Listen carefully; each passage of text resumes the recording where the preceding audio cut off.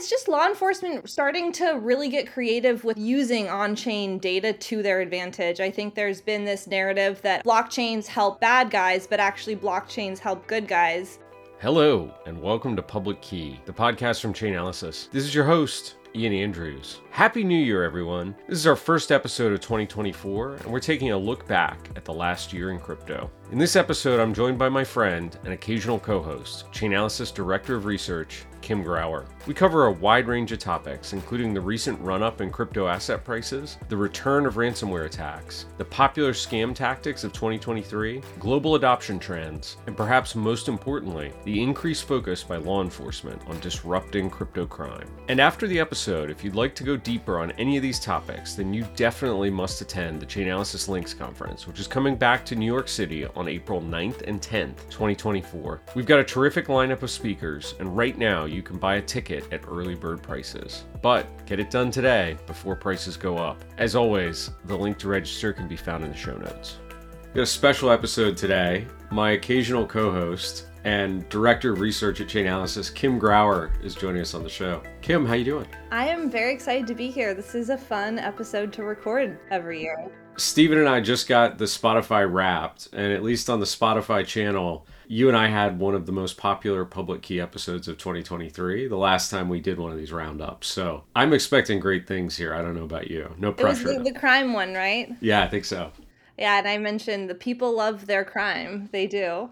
Crypto crime in particular. Well, it's timely because we're getting ready to start publishing the 2023 Crypto Crime Report. I think we put out one preview section here before the holidays as a teaser. But as soon as we get back in the new year, it's going to be full throttle crime statistics for the masses, right? We've been heads down for 2-3 months now, and actually it kind of percolates throughout the year as well. And this is the exciting time when all the numbers are coming together. So we're learning about what we're seeing in real time now. And really everything is just starting to come together. And then you will be inundated with section after section at the start of the year, maybe 10, maybe 12 sections this year. And it's going to be a really exciting crime year to report upon. I can't wait. Now, I thought today we could maybe do a roundup and look back over the last year because there's been a ton of stuff that happened in crypto.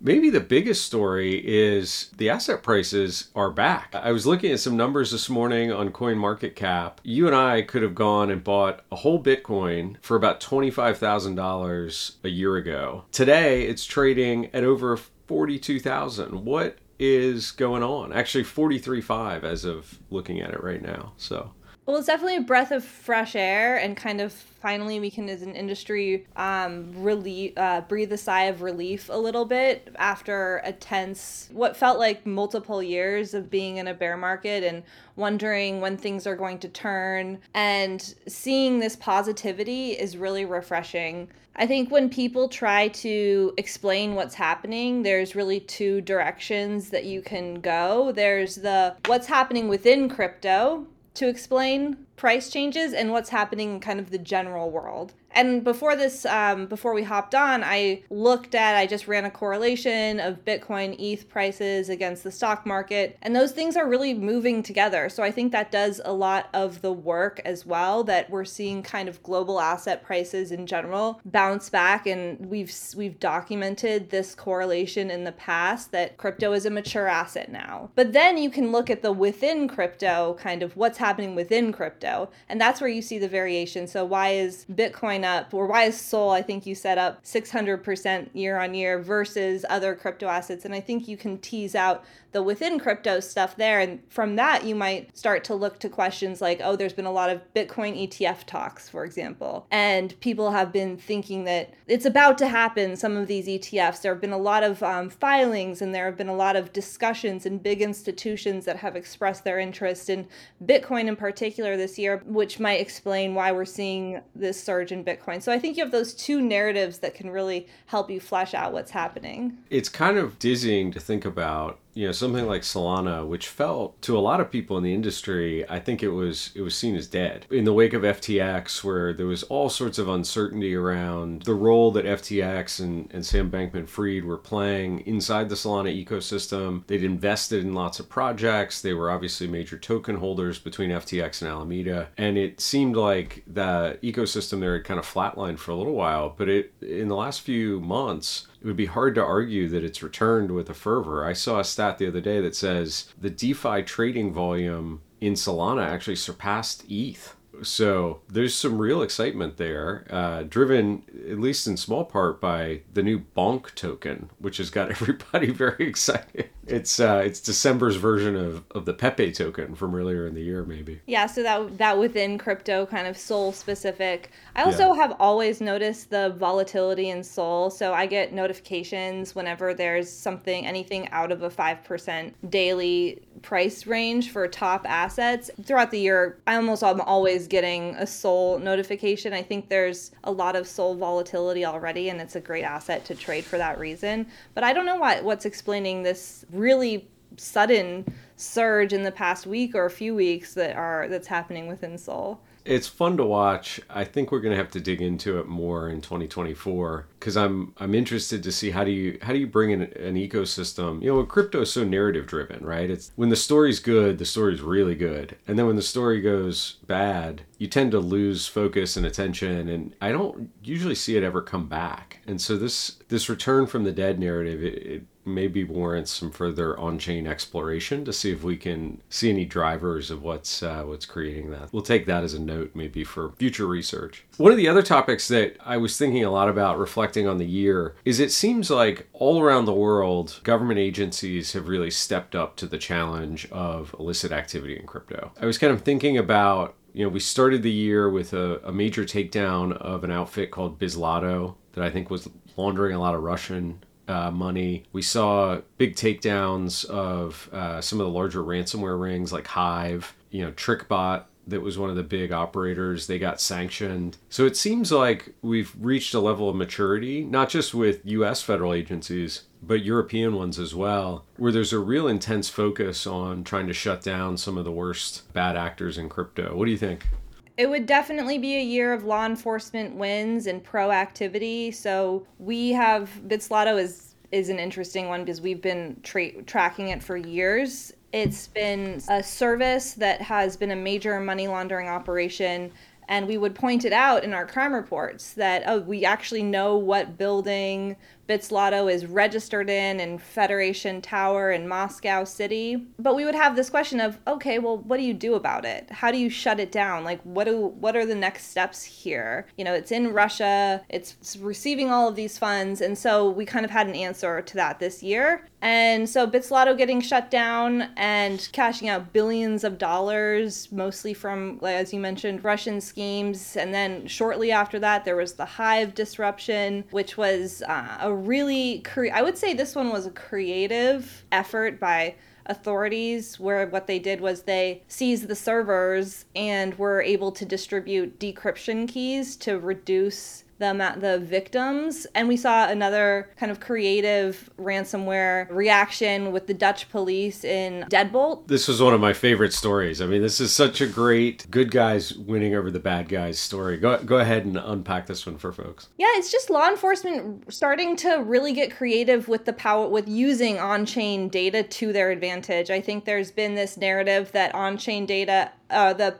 blockchains help bad guys, but actually blockchains help good guys, because law enforcement in this case, they realized that there was a quirk in the code with the payments where when victims would send a ransomware payment to the Deadbolt admin, where the decryption key was actually released before the payment was finalized, and so they could use that to their advantage to undo the payment after it was sent and then retrieve the payments from the victims by getting the decryption keys. So this with the Hive, where the Hive authorities, they took over the servers and were able to distribute decryption keys quietly. I love these two cases because it shows creativity and it shows utilizing blockchain and data to to help victims and disrupt major operators. Yeah, we always talk so much about the technical sophistication on the bad guy side. But to me, this is really a great illustration of, the hard work that law enforcement's put in, recruiting expert technologists and then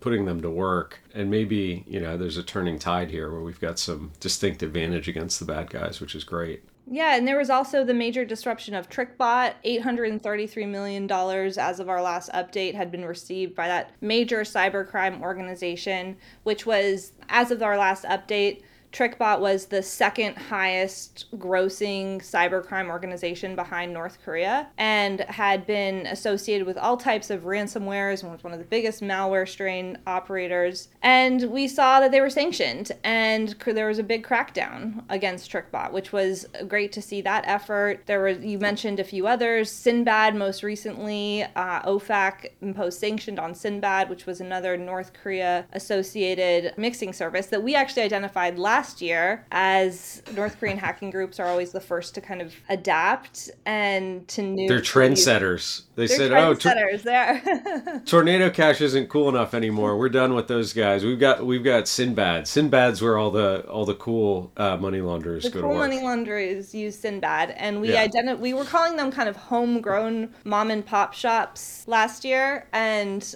Sinbad being not necessarily fitting within that, but there were others that fit that as well. We named a few in the crime report last year, but Sinbad was becoming very apparently a big problem. And so to see how quickly OFAC was able to respond, shut that down, make the money laundering process more difficult was another really huge win for the industry. Yeah.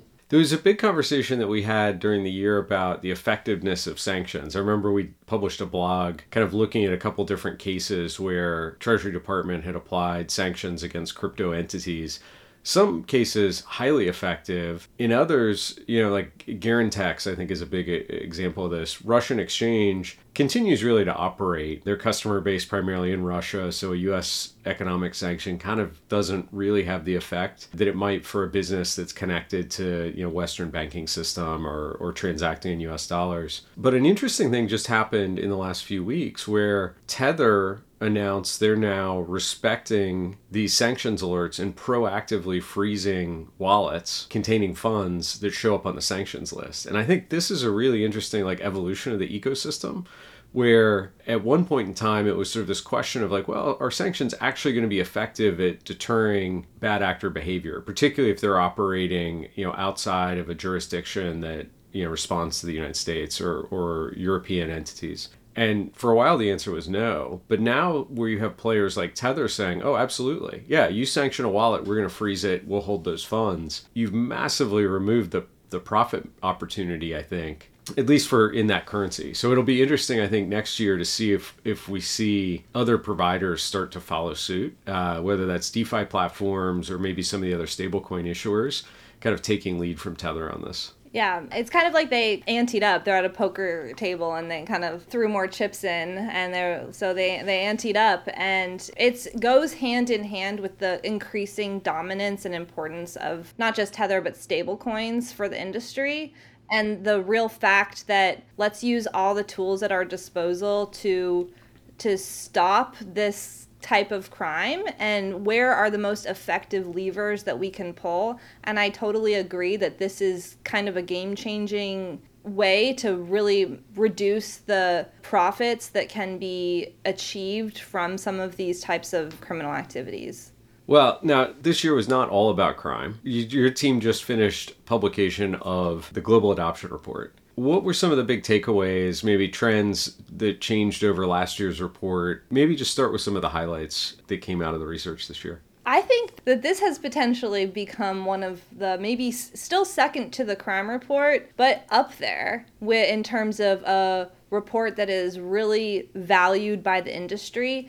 Our research team has always chosen to research and pursue topics that the industry just needs to know about. And so this global adoption report, I think, addresses one of the biggest kind of black boxes that maybe regulators or policymakers have around the world, which is, well, how just are people using cryptocurrency? They kind of, some can't wrap their head. They're like, I don't use it, so people must not use it. And so This report we put out maybe 5 years, maybe 4 years, and it's trying to say, well, to answer how people are using cryptocurrency, you have to look at the place where people are actually using cryptocurrency. And so what we found this year was that the fact was, when we finished this report, it was mid-June. We were in a major bear market. So global adoption was down mid-year. I'm going to be excited to do the next year report, but global adoption was down. But if you break out the regions of the world into low income country, middle income country, high income country, there was actually a bounce back within the middle income country, which takes up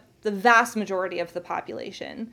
And high-income countries and low-income countries were down. It wouldn't surprise you to know that maybe the United States was more impacted by some of the FTX stuff and some of these big spooking of some of these bigger institutions. But around the world, places like India, Nigeria, Vietnam, Ukraine, Philippines, we saw more of a bounce back by mid-year. And so in terms of which countries are at the top of the index, a lot of the times we see the usual suspects. And I think that's because crypto adoption is what you want is a steady, sustainable, year-on-year increase of activity. You don't want like the big kind of sexy story of all of a sudden this new country is on the market, because adoption is slow and steady and sustainable. And so it's really makes sense that we see the usual players at the top of the index.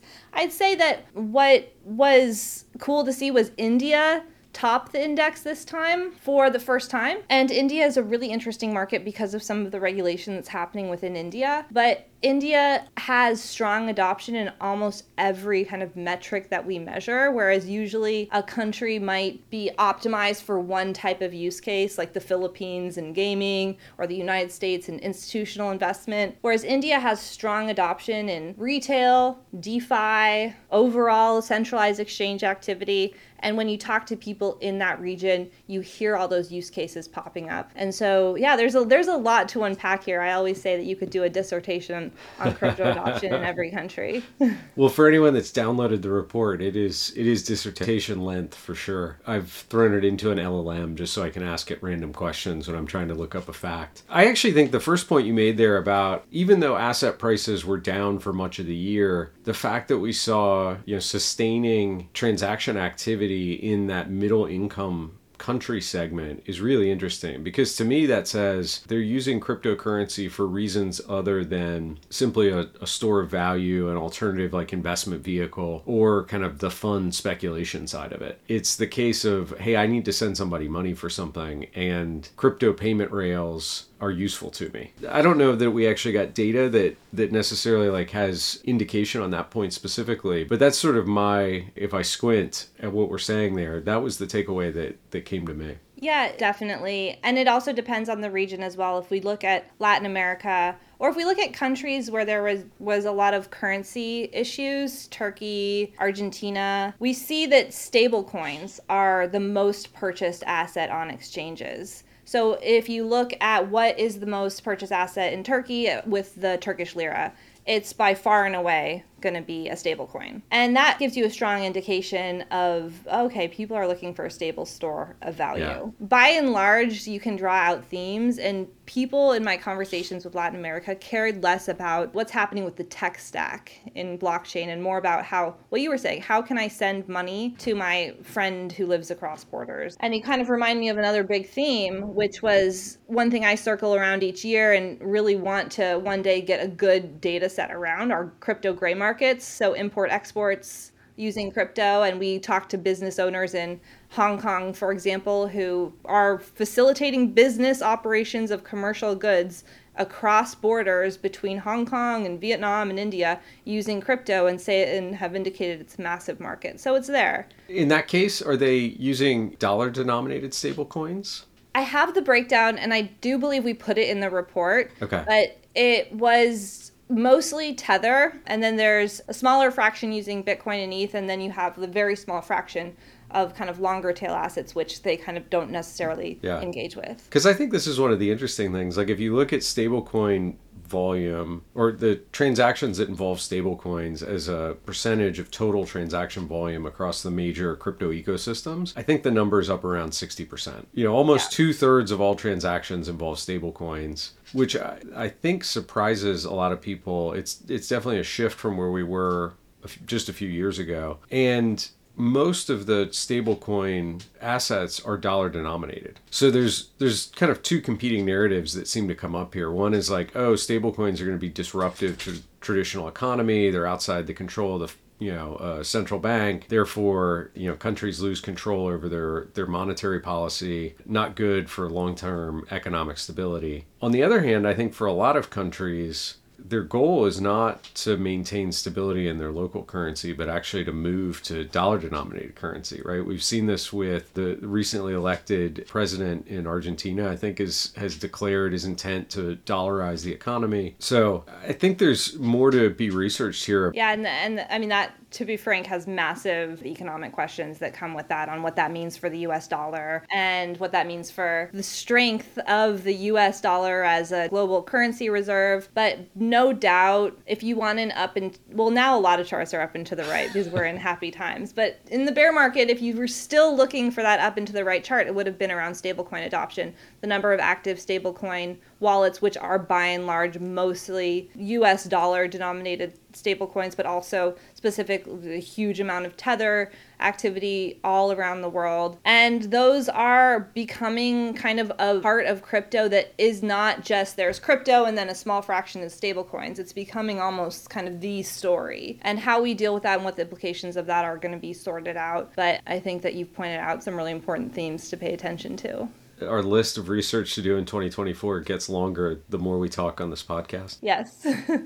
So shifting topics again, one of the things that I had a guest on early in the year from our partner Intel 471, and I think he predicted that we would see the return of ransomware in 2023 after a momentary lull the year before. And I think that unfortunately came true this year. We've seen a big spike in ransomware activity, right? Yeah, ransomware is back, and starting maybe 2 months ago, we started to get concerned that this could be the biggest year ever for ransomware. Now, we'll be crunching the numbers end of year and seeing kind of where we fall, but we're definitely up from last year, and we're analyzing the lull from last year as well. Was it a lull, or was it maybe disruptions that were highly effective from law enforcement?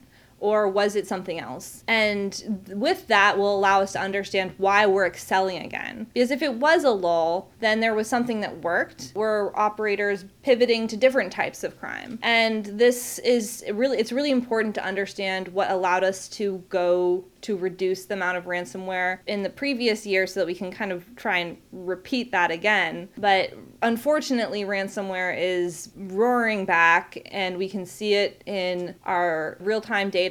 Every day we're seeing ransomware payments coming in. And there's a lot of reasons as to why that is. Stay safe out there, everybody. Don't click on that link. One of the other big topics we spend a lot of time on this show talking about is pig butchering. The very specific kind of romance long game scam and other types of scams. It seems like this has continued just to get bigger and bigger every year. Yeah, there are many different types of scams. A few years ago, you would have probably really been focused on investment scams like Plus Token, before that ICO scams. Now we're in a place where I don't want to say people have wised up, because there's still times when you look at a crypto site and it looks really legitimate, and it is legitimate for a while, and then there's a rug pull, so you wouldn't really have known that something was going to be a scam. But the pivoting that's happening is more towards these romance scams. We did a big case study that we released last week in the crime report. It was about approval phishing, which is technically a kind of a pig butchering scam, because it required investing in one person to get them to trust you. And this was a $1 billion plus scam network that was just using one specific highly technical tactic to get people to agree to basically giving someone else the ability to move crypto funds on their account. They would have never known that they did this. It's through a phishing link, and it's just one one highly technical way that probably not a lot of people know how to do, and it was over $1 billion associated with those types of pig butchering scams. So this is a big problem, and it's happening not just in crypto, but in traditional, US dollars as well. It's kind of a existential fraud problem that we're facing because of the pervasiveness of the internet and the ease of transaction around the world. And the good news is with crypto, you can see a lot of the transactions, but I think that law enforcement around the world are kind of really struck with how do we stop this problem. Well, we saw China apparently made a pretty large move. They announced they had arrested 30,000 people in a takedown of some of these industrial scale call centers that were running some of these larger scams. Now, I've been cautioned by a couple of people that don't believe everything that you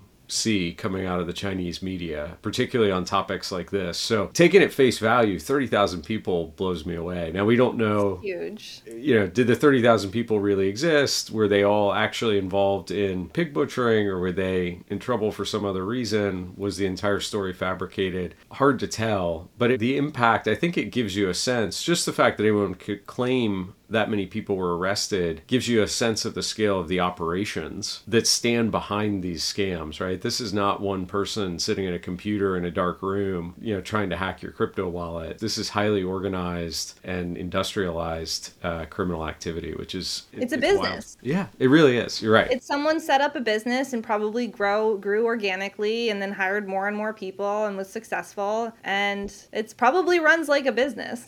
You wonder if there's venture capital funding for criminal underground. Like, how does that work?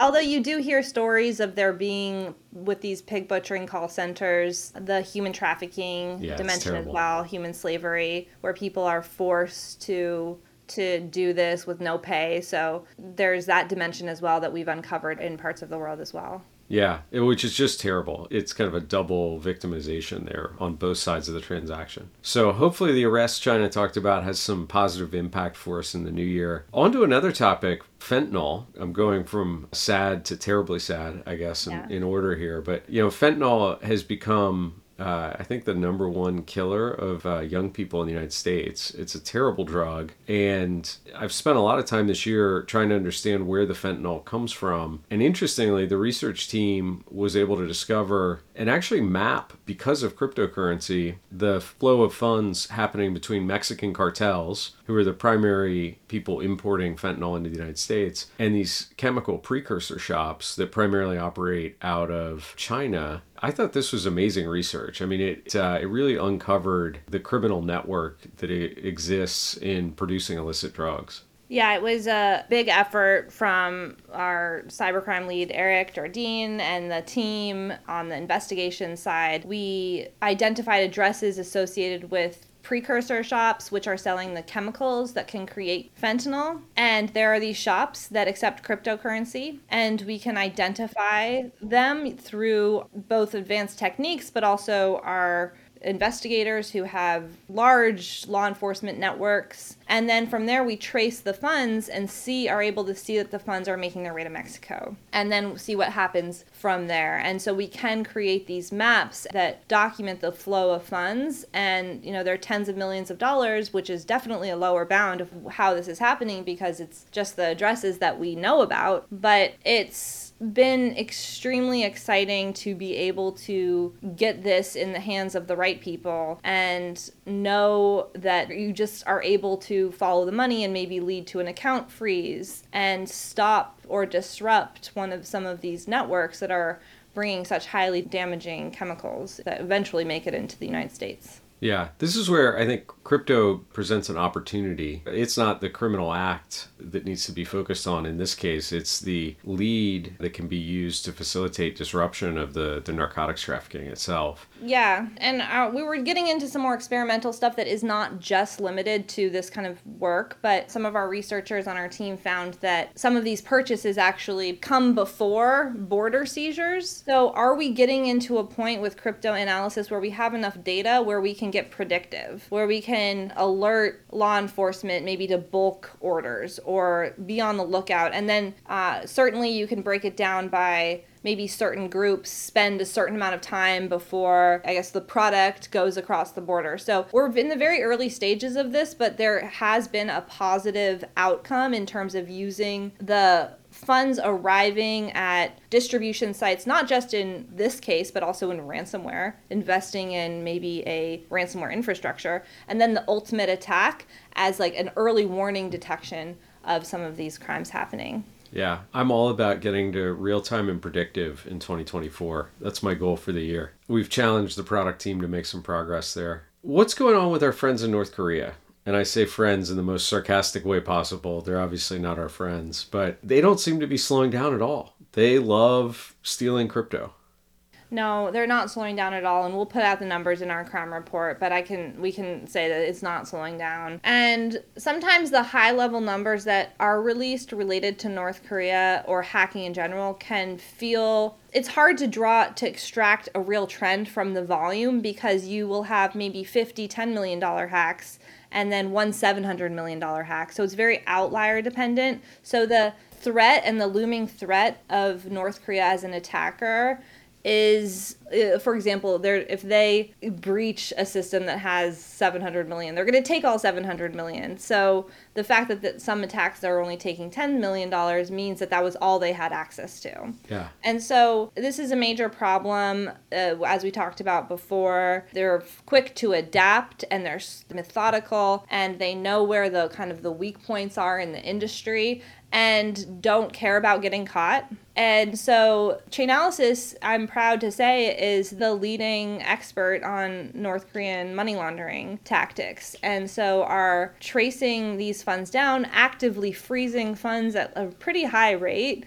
from some of these hacks. And so we were talking about that sometimes in the money laundering section of the crime report, we'll see funds arriving at an exchange from North Korea. But that doesn't mean that it was necessarily laundered. We have to appreciate that a lot of times these funds can get frozen as well. So we're seeing that happen at a higher rate.